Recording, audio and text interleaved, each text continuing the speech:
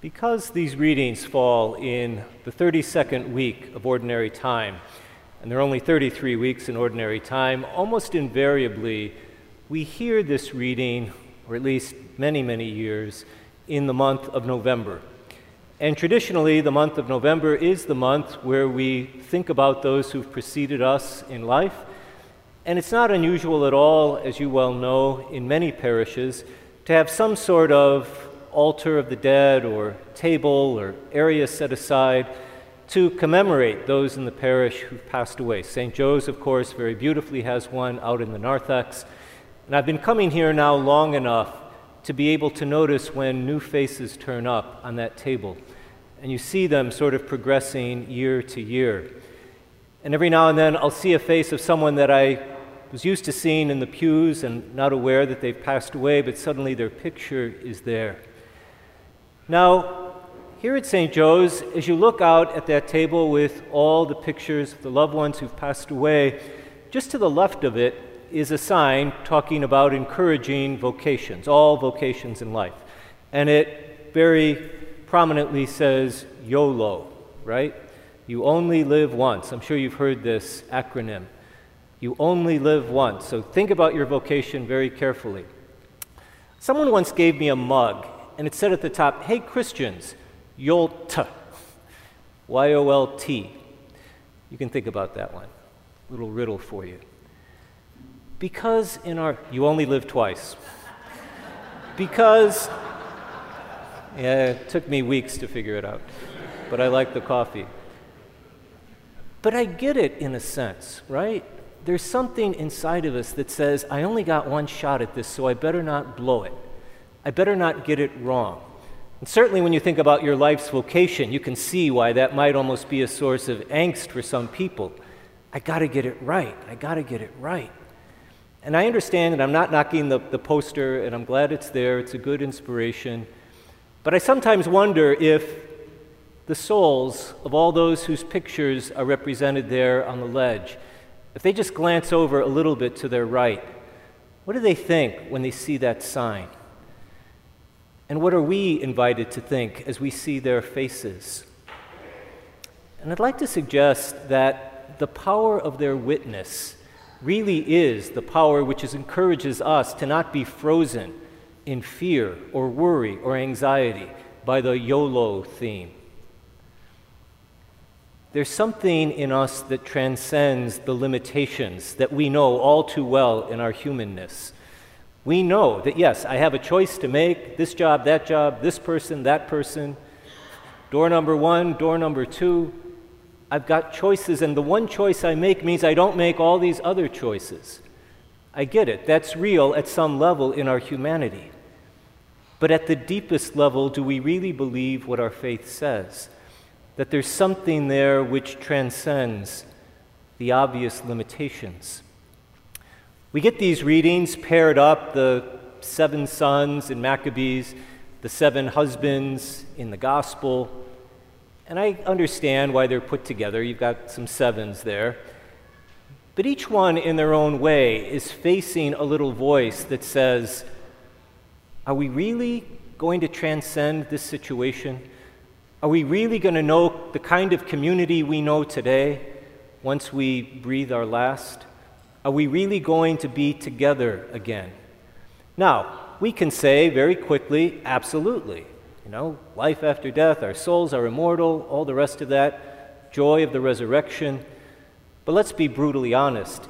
In that face of gripping grief, in that sense of loss or sadness that can come in real time, I'm not saying we don't know it theologically, but oftentimes there's still that gut-wrenching emotional experience. Yes, but. We'll be together again, but. There's hope for resurrection, but. Right now, I'm feeling awful YOLO. And if I don't get this chance back again, I'm never going to be the same. And that's the power of that experience, the power of that fear. It'd be wonderful if we always lived out of our reason, if we were always able to face down our fears with our rational truths.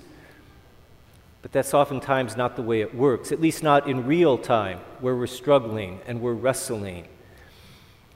A little theme for the Grow series is say yes to God even when it's hard. Fair enough, it's not easy when it's hard, that's by definition. But why is it hard? If we say saying yes to God is the most wonderful thing that we can do, saying yes to God will give our lives meaning and fulfillment, say yes to God is what God wants us to do, then why should it ever be hard?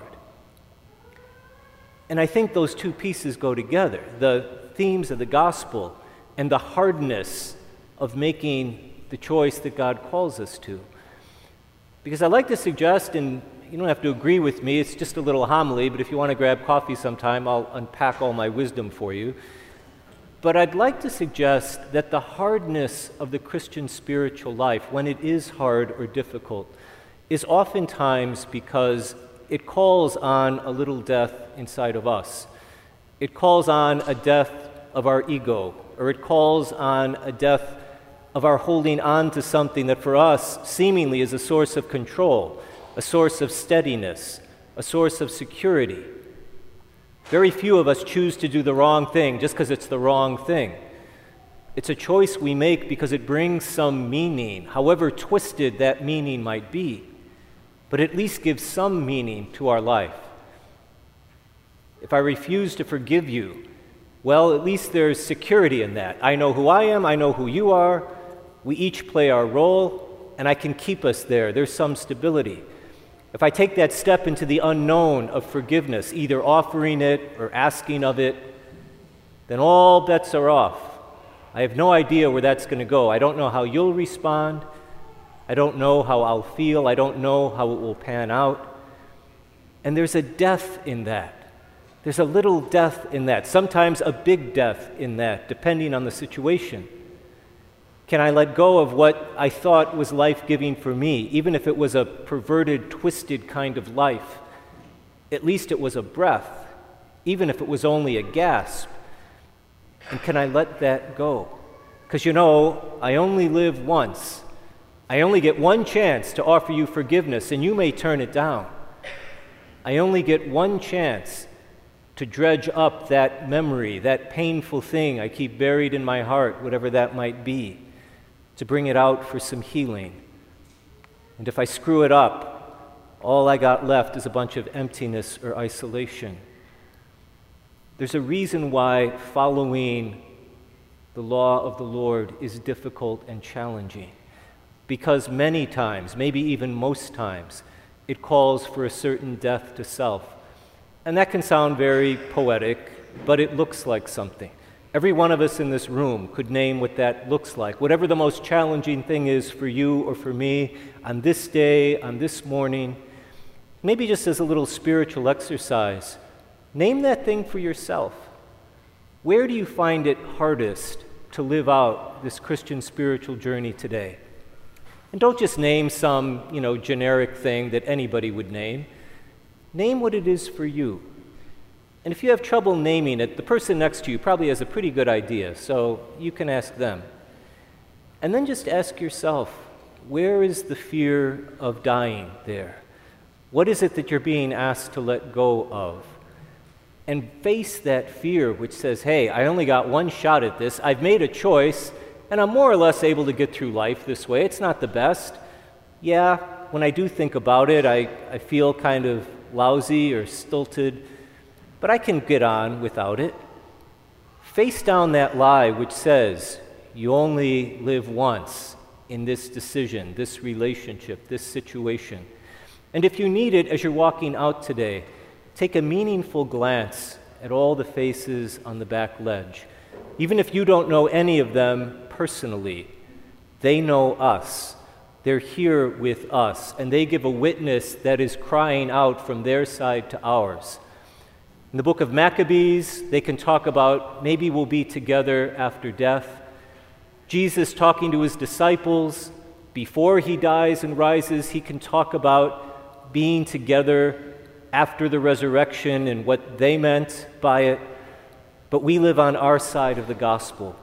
When we say resurrection, we mean something they couldn't have meant in their wildest dreams. And so when we say, you only live twice, that's not just a catchphrase to stick on a mug. That really does look like something. But let the faces of those who've gone before us be the witness to speak the truth in the face of our lie. Catchphrases look good, they can be inspiring, but sometimes they can plant really unhelpful seeds. We know the truth. We should embrace it and live it.